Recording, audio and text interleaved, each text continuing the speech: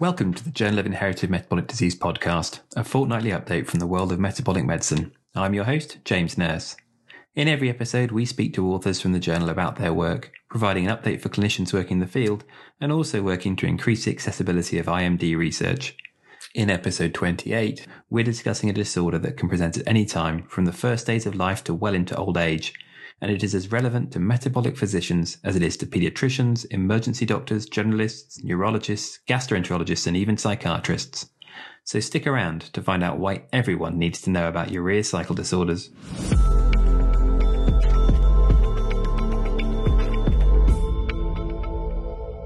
Hello, in this episode, we're covering a topic that we've really only managed to touch upon over the last year, but it's a big topic within the world of inherited metabolic disease, and we've two new papers and one slightly older paper, but also a very highly cited and very highly read paper to speak about.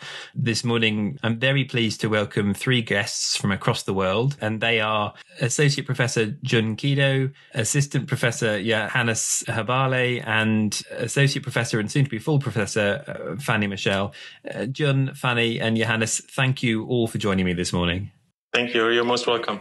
Hello. Thank you, James. It's a pleasure to be here. Johannes, I wonder if we could start with you. This podcast isn't just listened to by IMD clinicians. We often attract generalists and patients and parents as well. Are you able to briefly explain urea cycle disorders and why it's so important that all doctors are aware of them? Okay, so urea cycle disorders are a group of genetic conditions in which the removal or the detoxification of ammonia is affected, because ammonia is a toxic metabolite and it is toxic mainly to the brain. So ammonia is a small compound that is derived from protein catabolism or protein degradation, basically from food. And if that ammonia is kept at the normal concentrations in our blood, it is not neurotoxic. But if it increases and exceeds certain concentrations in our blood and then also in cerebrospinal fluid, it affects the brain and it causes brain edema, and within a very short time it becomes irreversible. So this is why this podcast can be very useful to highlight the importance of early recognitions of those conditions in which the detoxification of ammonia is affected. And this also explains why it is important, because the urea cycle disorders as a group are still rare conditions. We talk here about a global incidence in the order of 1 in 35,000, according to recent literature. It varies between different countries, but it is clear that urea cycle disorders are rare conditions, of which about half of the patients present as neonates and are then affected by a high mortality. And those that survive neonatal brain edema often have severe complications. And then the other half of the patients, they are adults or adolescents, and basically they can manifest at any time. And as well, they are affected by a high mortality. So I think it is important that all doctors are aware of them. It's not just the neonatologists, it's not just the metabolic physicians, but really it is a large group of healthcare professionals that may encounter a patient with a urea cycle defect. And the early detection of those patients is key to improved prognosis of the patients. So obviously, with our understanding of these rare diseases, it's really useful to look at large cohorts. Jun, congratulations on your paper. 229 patients in rare disease is really an incredibly large number. And it's 50 more patients than you enrolled in a similar piece of work from a decade earlier. Does the increase in numbers reflect better recruitment or better outcomes, or a bit of both? Yes, actually, institutions and clinicians cooperated with this nationwide study. Owing to their efforts, the number of UCD patients enrolled in this study increased. This reflects that there are now more clinicians with an interest in and knowledge of UCDs than at the previous study. Moreover, the eagerness for UCDs has led to improved survival outcome in patients with UCDs. And I wonder if you could summarize the key findings from your paper. 229 patients were enrolled in this study. Just over half had ornithine transcarbamylase deficiency, around 33 CP3D, 48 ASSD, 14 ASLD, and 8 RGD. They were diagnosed on the basis of clinical manifestations, family history, enzyme activity, metabolite analysis, and or DNA. This study demonstrated that more patients can recover from a severe hyponatremia attack in the neonatal period with medication continuous hemodialysis or hemodiafiltration, but severe hyperammonemia more than 316 micromolar lead to significant damage to the brain. Even with medication and hemodiafiltration commenced that at the beginning of the episode. And that level of 360 micromoles per litre is in line with your work from 10 years earlier. It doesn't seem like much when you consider how quickly these scenarios can unravel. When it comes to neurodevelopment, what degree of impairment are you seeing? And is it proportionate to the ammonia level? The impaired intelligence of UCD patients is defined as an intelligence quotient less than 70 in this study. The first hyperammonemic attack may have the most adverse impact on the brain because levels of blood ammonia are often the highest ever and the duration of hyperammonemia may be the longest compared to subsequent episodes. Therefore, we investigated the correlation between blood ammonia levels at the onset time and recent neurodevelopmental outcome in the UCD patients. Unfortunately, we could not investigate the duration of hyperammonemia at the onset, nor the effect of hyperammonemia other than the first attack in this study. We could not evaluate the degree of impaired intelligence in all patients. This is a challenge for future projects. However, in patients with blood ammonia levels more than 600 micromolar at the onset, degree of impairment is likely to be proportional to the ammonia level. Yes, and I want also to underline and highlight one of the key findings of their paper and what really makes this important for the field. I think they, in a very rigorous way, identified a much lower threshold that we should acknowledge as relevant for the neurological outcome. It has been practiced in many of our centers to first start treating patients affected by an acute hyperammonemia by what we call conservative treatment, medical treatment, infusions, and some medications. And then, if that fails, to add extracorporeal detoxification of ammonia by means of hemodialysis or hemodiafiltration, etc. But what Yun and his colleagues were showing is that we should change this practice in order to improve the outcome of patients. We should start the extracorporeal detoxification much earlier, because already at levels exceeding 360 micromoles per liter, the neurological outcome of patients is much worse than we would like it to be. And I think that is the importance of this specific paper. And obviously, given these figures, clearly making the diagnosis is key. We're always trying to encourage colleagues to think metabolic and send the ammonia. Within the guidelines paper, the first question you ask is how can UCD patients be identified reliably and early? We need clinical teams to send the right tests off. Is that message getting through? Are there more unusual presentations also that need to be highlighted? Well, that's two questions. I think the message is not getting through clear enough. I think personally that ammonia should be measured much earlier in patients, neonatal patients, etc., than it is currently done.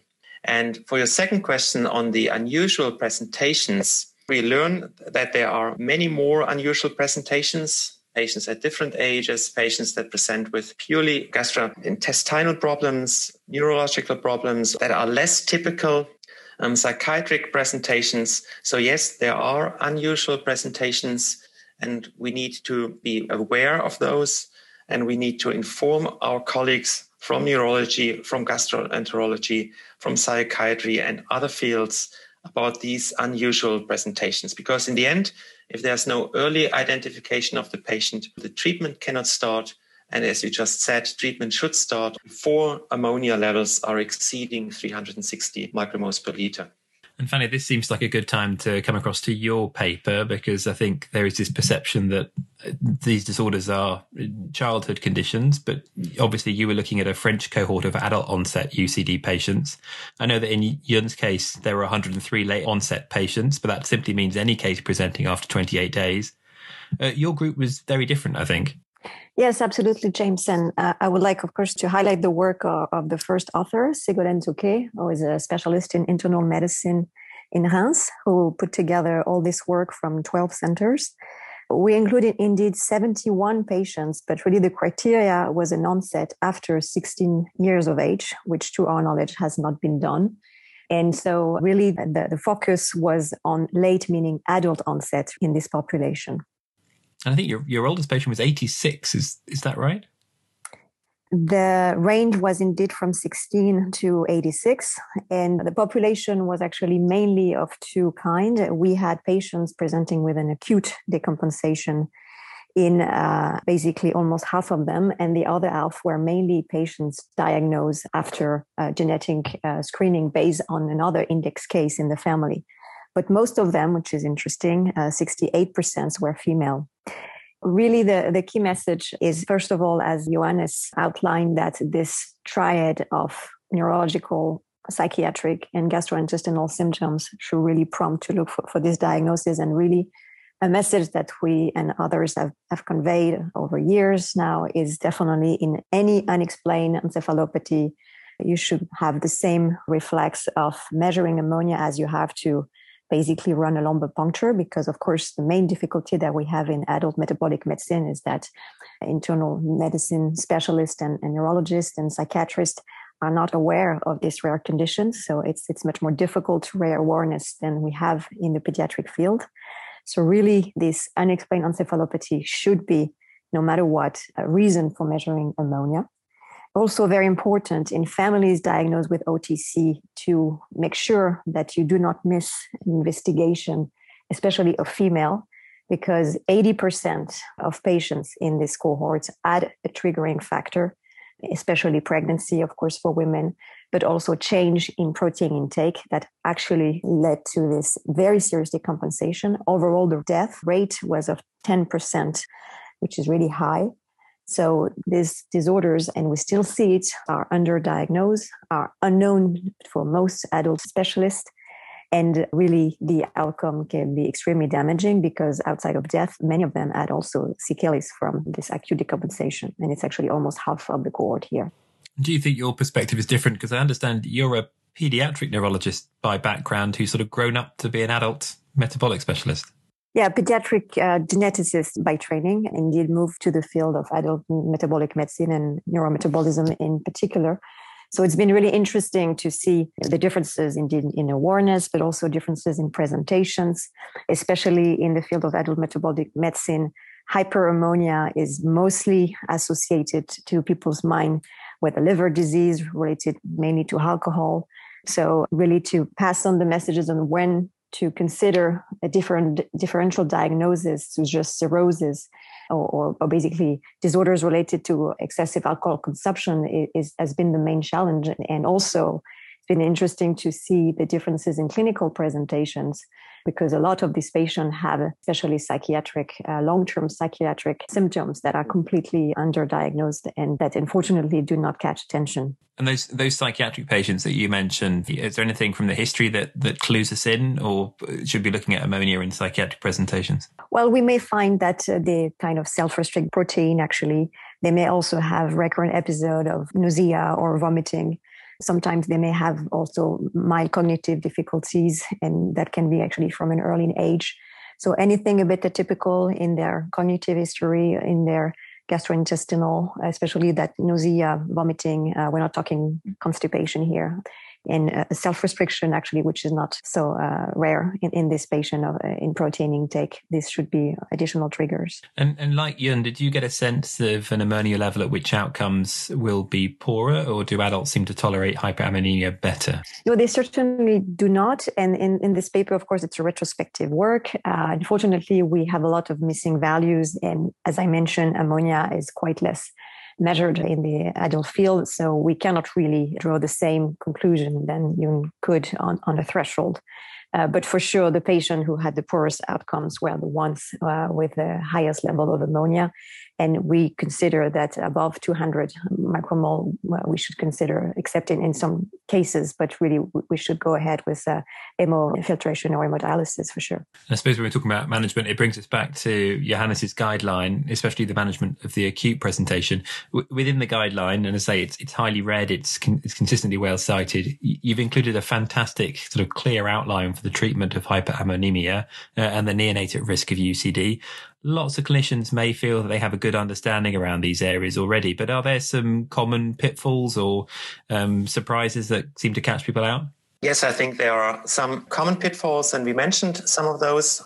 Number one, urea cycle disorders are rare. So very understandable, clinicians think first of the more common conditions when they are faced with a very sick newborn or adolescent or adult patient. And I think it's right that they think of the more common conditions, but they should include the rare condition of a metabolic intoxication in their differential diagnosis, not only after 24 hours or 48 hours of failure of standard treatment, but much earlier. So that's number one. Consider the rare exceptional causes of encephalopathy much earlier than it is presently done. A second pitfall is that we are relying too much on the conservative treatments, and we are starting the extracorporeal detoxification often too late. And this then is related to the poor outcome that is still of main concern. And another point which I consider as a pitfall is something that we have not yet discussed, and that's the fact that patients need to be transferred earlier to centers in which extracorporeal detoxification, hemodialysis, can be provided. And since patients are so rare, colleagues should consider transfer of a patient to a specialized center earlier than it is done. And as far as a surprise is concerned, maybe it's not really a surprise, but I found it very interesting to see over the years the high proportion of the late cases, of the unusual presentations that do not fit into the principal concept of the urea cycle disorders. So we should all be very aware of those unusual cases. And this, I think, hopefully adds to an improved outcome. And you've talked about sort of the management there, and something that comes up is the role of liver transplant in these children. Jun, in your paper, you report on the outcome of 76 patients who've received a liver transplant. Within the guideline, it's concluded that this should be offered in severe UCD. I know you've got some expertise in this area. What was your experience? Yes, we have already reported a previous study about liver transplants in UCD in Japan. Based on this previous report and my experience, UCD patients with blood ammonia levels more than 360 micromolar at the onset time should undergo liver transplant to prevent frequently recurrent hyperammonemia attack and achieve better quality of life, because these are severe cases. Infants presenting in the neonatal period are by definition severe, and therefore patients with neonatal onset UCD should undergo liver transplant, regardless of blood ammonia levels.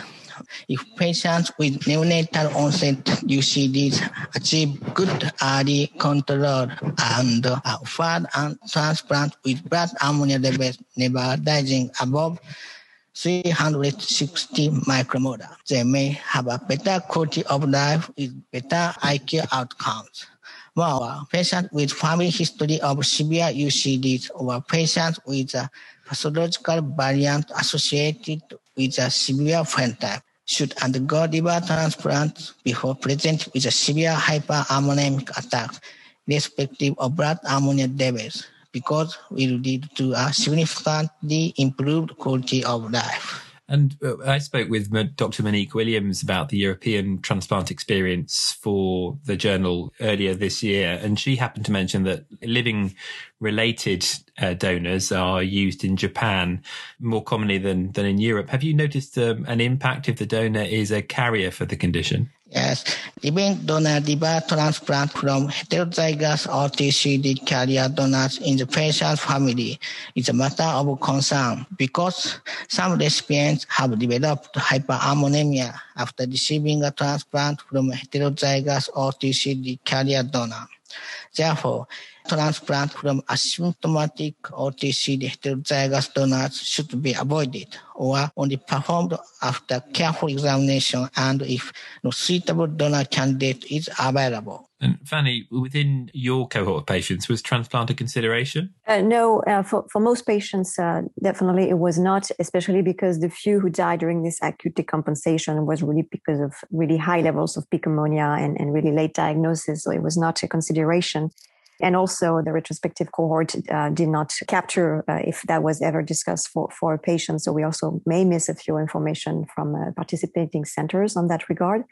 Also, for most other patients, there were milder forms, of course, so it was not considered in the long run for these patients. Interestingly, there was one patient, actually a patient of mine, that we published in the Journal of Hepatology in 2017, for which transplant was considered an emergency because the patient presented with an acute liver failure and it was a misdiagnosis initially.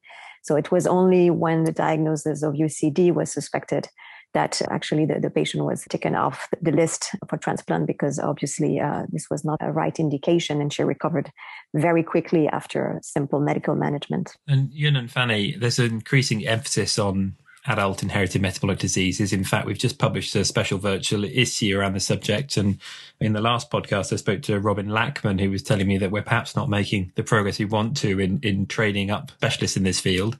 And a big challenge of UCD in adults is pregnancy. Were you able to capture any data around pregnancy? Yes, some patients developed the first hyperammonemic attack after delivery having remained well throughout pregnancy without medication or protein restriction. On the other hand, a female patient with CPHD developed their first hyperammonemia attack at the age of 59 years and then had a frequent hyperammonemia attack after then despite having given birth to 2 children without any reported complications. If patients develop hyperammonemia attack following delivery, these episodes can be difficult to control due to metabolic change in the body during puerperium. It can take a long time to stabilize the ammonia level in this situation. Fanny, I'm sure that something came up in your paper about pregnancy and late presentation. Yes, among the ones with acute decompensations, about half of the cohort, indeed, there were triggering factors in 80% of the cases, and among a third of those were actually pregnancy or postpartum. So it was also an important aspect of this acute forms. I don't know, within the guideline, there's any specific advice around how to manage these patients, or is there still not enough experience to sort of know what to say to mums in this period? If I may say, I guess from our experience, really, when the diagnosis is known, then management of pregnancy is actually usually quite okay because we adjust of course, the intake all over pregnancy. We can follow ammonia levels and we can prepare just the delivery and the postpartum. Really, the issue came when the disease was unknown and that pregnancy or postpartum was the revealing factor. That was really the majority of our experience. And have they got fixed protein tolerance in pregnancy? Because I know one of the curiosities of phenylketonuria in pregnancy is maternal feed tolerance increases. Maybe I can answer on that. I think it's, as Fanny was saying, it's 2 problems. Basically, it is during the pregnancy but also the postpartum period. In postpartum period, we know of several patients that had a severe decompensation, sometimes the first decompensation ever. And unfortunately, in some patients, this was fatal. During pregnancy, patients need to be followed very carefully because the protein tolerance and also the needs for energy and protein are changing during pregnancy. It is not the same as in phenylketonuria, but the patients with the urea cycle defect during pregnancy need a very careful monitoring by a specialist team, including and foremost the dietitians. And that monitoring, are they having to come into hospital? Because obviously with PKU you can post in your blood spots. How do you handle the monitoring, and how frequent is ammonia monitoring in pregnancy? It will really depend, of course, of every patient history and previous control. But yes, they do have to come because ammonia is a very fragile measurement. And so it has to follow a really standardized procedure and can only be done in hospitals. But usually, of course, there is follow-up, for the dietitians over the phone. But for measurements, we at least see them every trimester in cases where things are fine. It may be more if there are issues, but it can be just every 3 months type of follow-up.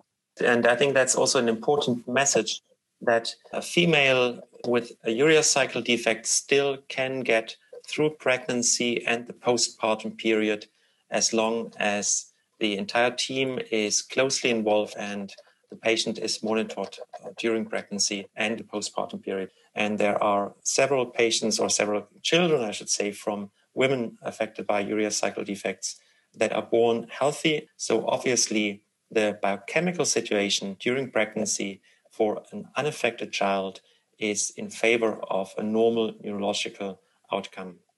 Thank you for that. So finally, for Johannes, because you wrote that guideline, but also for Yun and Fanny too, because I know that UCD is a huge part of your work.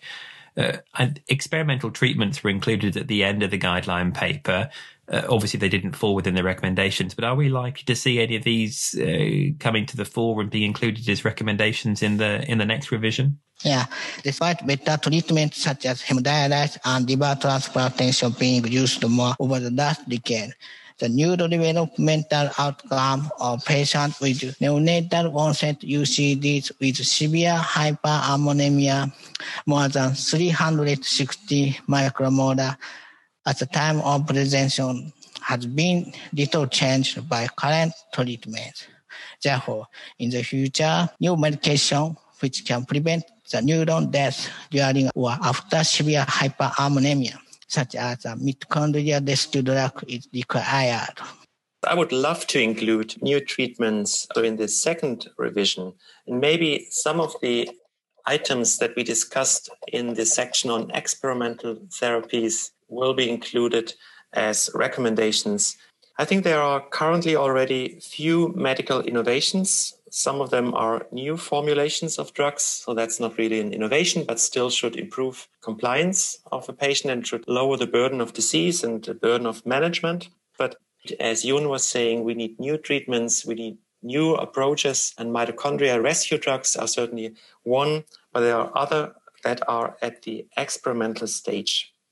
I would hope, though, that those novel approaches will soon come into clinical practice.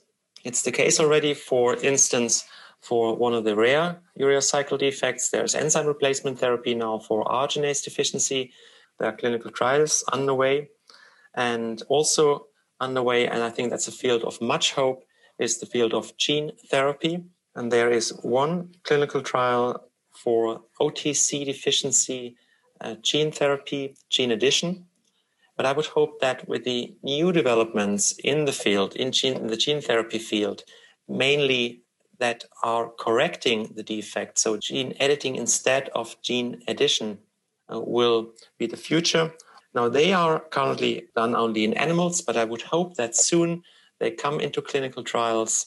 But overall, we need new therapies, and I would be very happy to include those in future guidelines.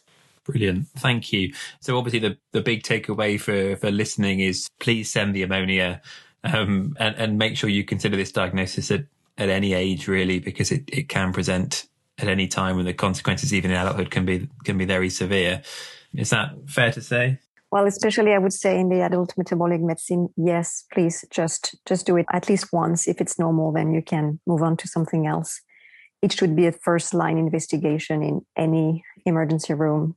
And of course, any patient who presents with some kind of acute decompensation of any kind, I would say. And I agree to that. Just do it once. If it's normal, you can forget about it for a while, but you should do it once. And it will increase the numbers of ammonia determinations, but it's the only chance to detect patients earlier. And it always comes back to the paper that Jun was publishing only if patients are detected early, only if treatment starts before ammonia levels are exceeding the 360 or higher levels. Only then the patient has a reasonable prognosis. Perfect. Well, thank you all three for your time. I'm exceptionally grateful we were able to get you all together across multiple continents for this podcast recording. Thank you very much, James. Thank you, Johannes. Thank you, June. Thank you, James, Johannes, Fanny Sensei.